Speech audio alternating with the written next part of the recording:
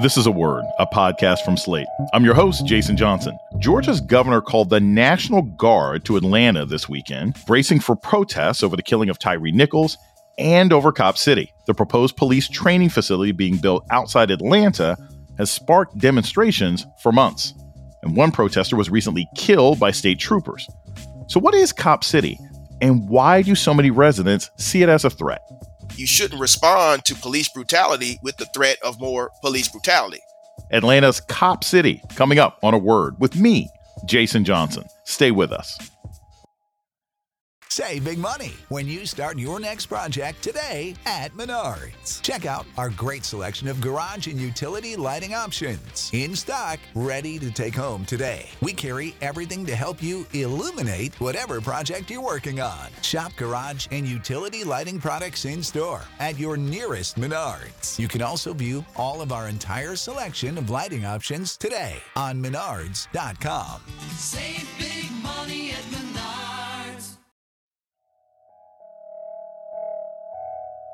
Welcome to A Word, a podcast about race and politics and everything else. I'm your host, Jason Johnson. Over the weekend, many cities were braced for disruptive protests over the beating death of Tyre Nichols by Memphis police. We should note that protests did happen, but they were overwhelmingly peaceful, as usual. Yet in Georgia, Governor Brian Kemp put the National Guard on notice and declared a state of emergency because of Nichols, but also another issue. Demonstrations focused on the Atlanta Public Safety Training Center, better known as Cop City. Cop City is a proposed training facility set to be built on several acres of forest land just outside Atlanta city limits. Community resistance to the effort turned deadly in mid-January with the death of Manuel Terran, a member of the Forest Defenders, a group of demonstrators who had occupied the site. Officers said that Terran was killed after he allegedly shot at a Georgia state trooper. Witnesses disagree with that assessment. Protests in the following days led to property destruction and more arrests in Atlanta. So why is Cop City so controversial, and where does the project and the resistance to it go from here? Joining us to talk about it is Gerald Griggs. He's the state president of the Georgia NAACP. Joe Griggs, welcome to A Word. Thank you for having me, Jason.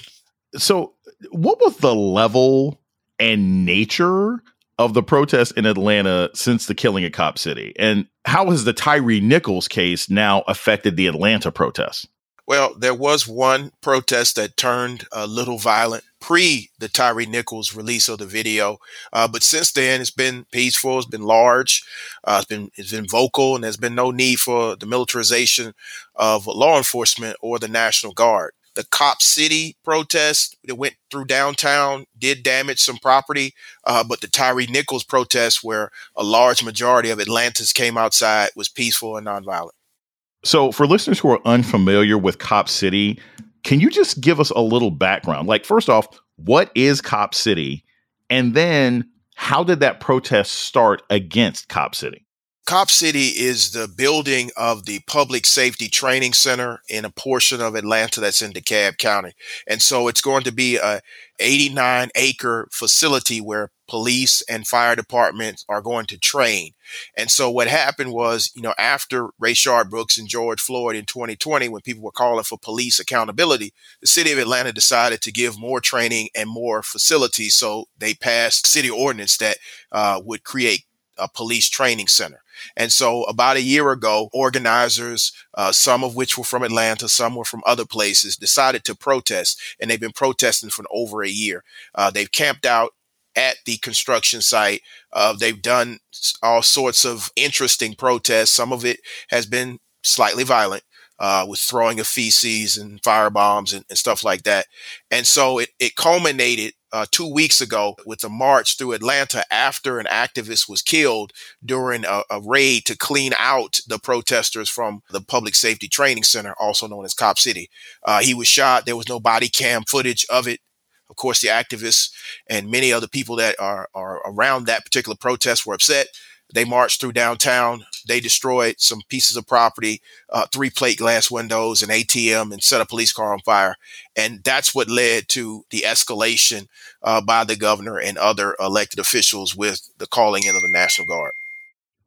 What is the actual training that is going to occur at Cop City. What kind of training are going to get there? Who's actually being trained there? And how does that also play into the protests and the frustration that the citizens are showing right now? Well, the argument from the city is that they need a state-of-the-art training facility where they can do all kinds of tactical training. They can do police car chase training. They can do fire prevention training. So they wanted a state-of-the-art facility so they didn't have to drive down to Middle Georgia to the Public Safety Training Center down there.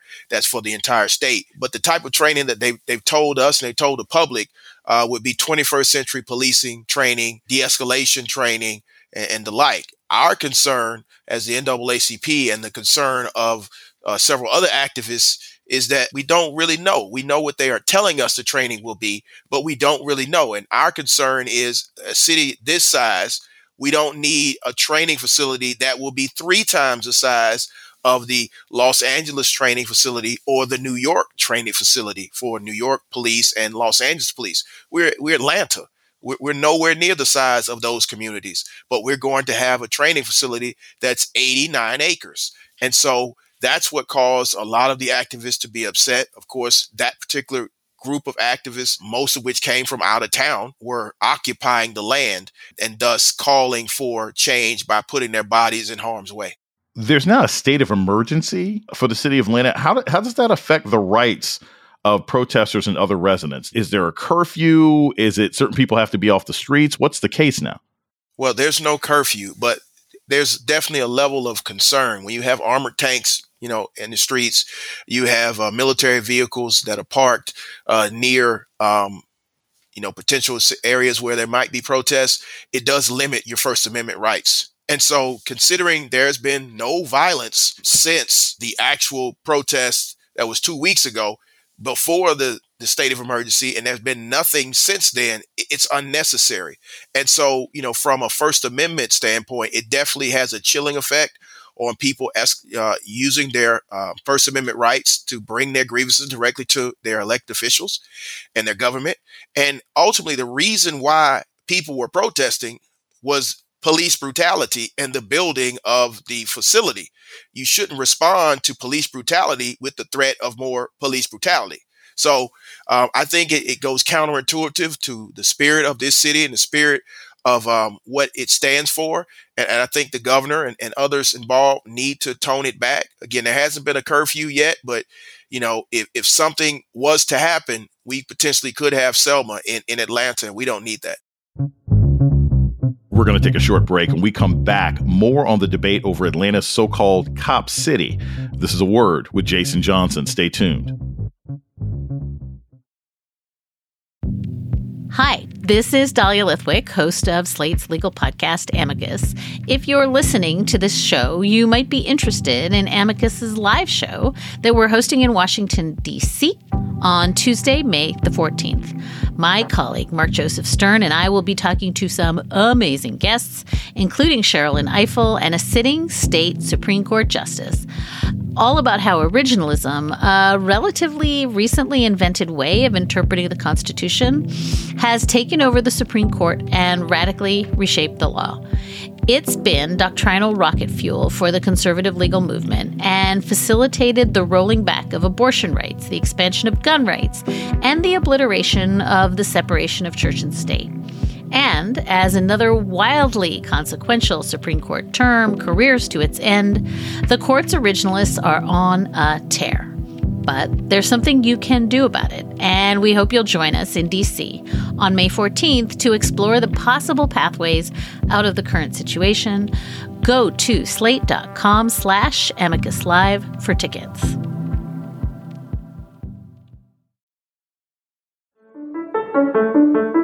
This is Jason Johnson, host of A Word, Slate's podcast about race and politics and everything else. I want to take a moment to welcome our new listeners. If you've discovered A Word and like what you hear, please subscribe, rate, and review wherever you listen to podcasts. And let us know what you think by writing us at aword@slate.com. Thank you. You're listening to A Word with Jason Johnson. Today we're talking about the fight over Cop City for Gerald Griggs of Georgia's NAACP. Let's talk about the protest at the Cop City site. My understanding is that demonstrators with a group called the Forest Defenders have been occupying the area for months.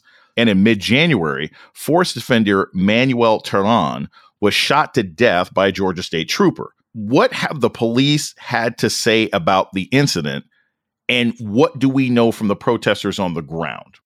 We know that there was a tactical unit that went out to clear out the Forest Defenders. They were made up of Atlanta Police, the Department of Natural Resources, and the Georgia State Patrol. The Georgia State Patrol made contact with Mr. Terán. There was an allegation of a brandishing of a weapon. A shooting occurred allegedly from Mr. Terán, based on what the Georgia State Patrol is saying. They returned fire. He was killed. The trooper was shot. That's what law enforcement is saying. What the activists are saying is they were peacefully encamped in the forest, defending the forest. Militarized police units came in, tried to clear it. They're alleging that Mr. Terán did not have a weapon and he was shot. So as the public, we don't know, because the Georgia State Patrol was not equipped with body cams. I did get a chance to speak with the police chief. The police chief indicated that there was no Atlanta police officers which were involved in the shooting.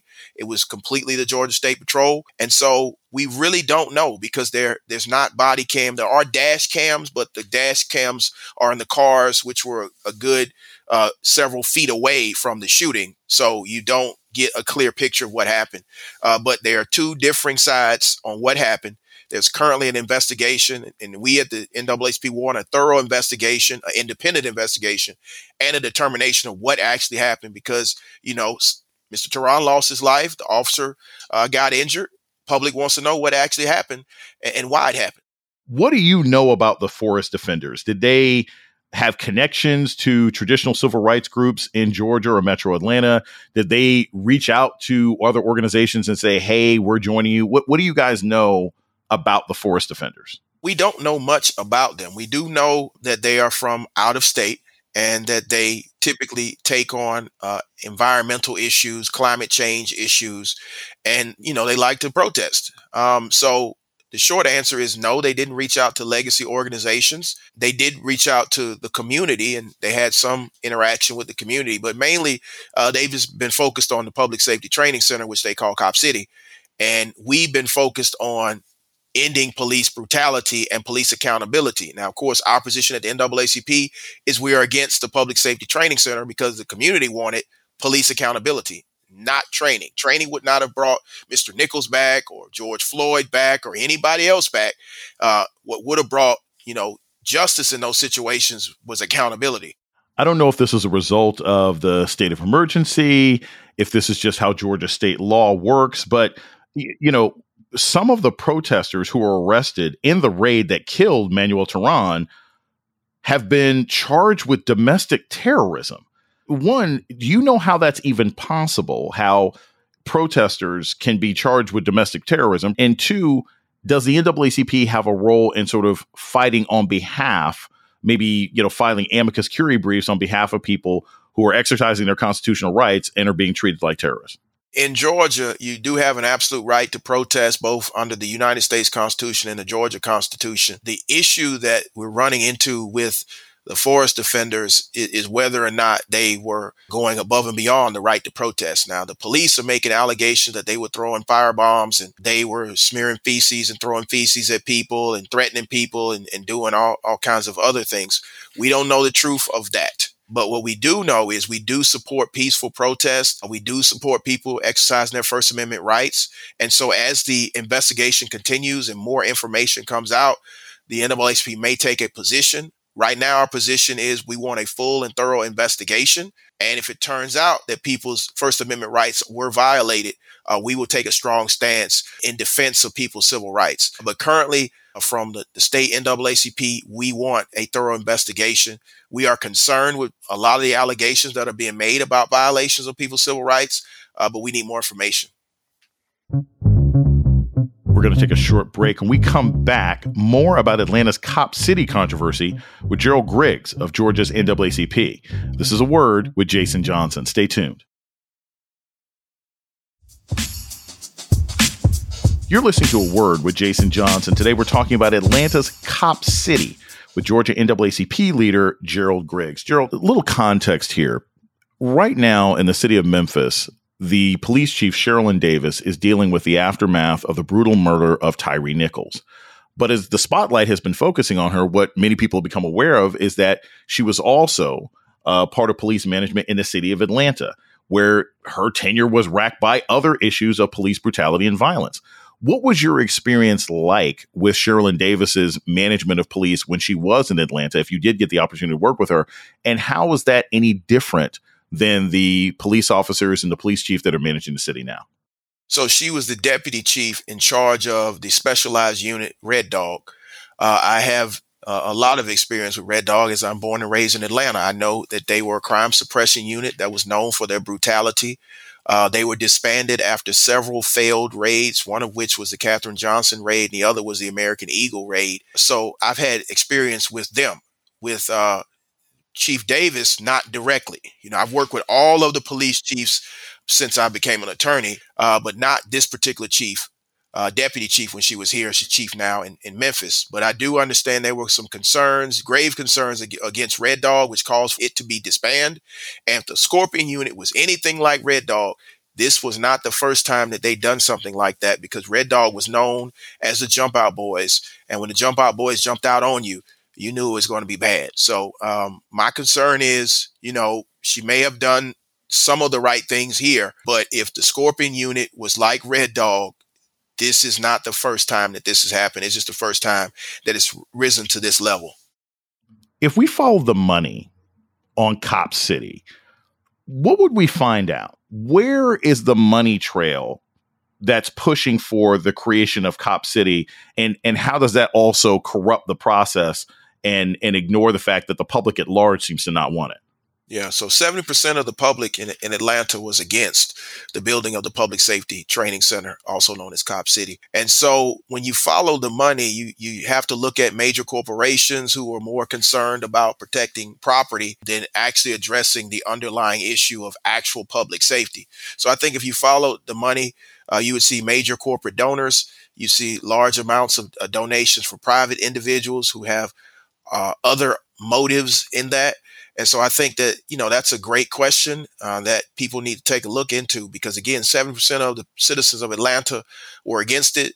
When they opened public comment on this, they basically had to shut public comment down because public comment was against it. And again, all of the legacy organizations, civil rights organizations were against it, the building of Cop City. And so I think if you follow the money, you see special interest groups who had the ear, the city council, and ultimately the administration. And again, this came in under the previous administration, but it's being followed through by this administration. And my hope is, if they don't, stop the building of Cop City through peaceful, nonviolent means, then it's going to be a real consideration of the people, what they want to do next. Just for clarity's sake, Cop City is a mock city. It is being built to provide training for Georgia police, also potentially police from other states and other countries. Is Cop City actually going to be located in Atlanta? And what is the significance of the area it's being built in? There are environmental concerns, correct? That's one of the reasons that brought out the forest defenders. Yes, there are environmental concerns. It's being built in one of the biggest forests in Atlanta. And so many of the people that are protesting are concerned about the environmental impact on the South River. Also, people are concerned by not just the construction of the actual city, but the firing range, which will be on there, the obstacle course, which will be there. Administration is saying that they have a citizens review group, 6 from DeKalb, 6 from Atlanta, who are voting on potential changes, and they're making changes. But they're not listening to the greater constituency. Again, 70% of people said that they didn't want it built. It's being built in a portion of Atlanta that's not technically in Atlanta. It's actually in DeKalb County, outside of the jurisdiction of Atlanta. So if something happens over there, DeKalb would be responsible for it. And so there was an announcement between the DeKalb CEO and the mayor to talk about that relationship with DeKalb and to talk about some of the environmental protections that they're trying to build in, like a buffer to the South River and things that will keep less trees from being torn down. They're saying if they tear down a hardwood, they're going to put 3 more hardwoods there, and they're only building on places that have already been cleared out. But there's still big environmental concerns, and also the concerns about the actual building of a cop city. So there will be a mock city. The city will have different areas where they can do the training on virtual shooting simulations, fire department responses to fires. It's going to be an actual city with a driving course and all kinds of training apparatus. And then there'll also be like an auditorium and some type of community spaces there as well. But those are coming after the fact, after the community has given input that they didn't want a police training center squarely in the middle of the forest with all kinds of things that were not asked for when they were asking for police accountability.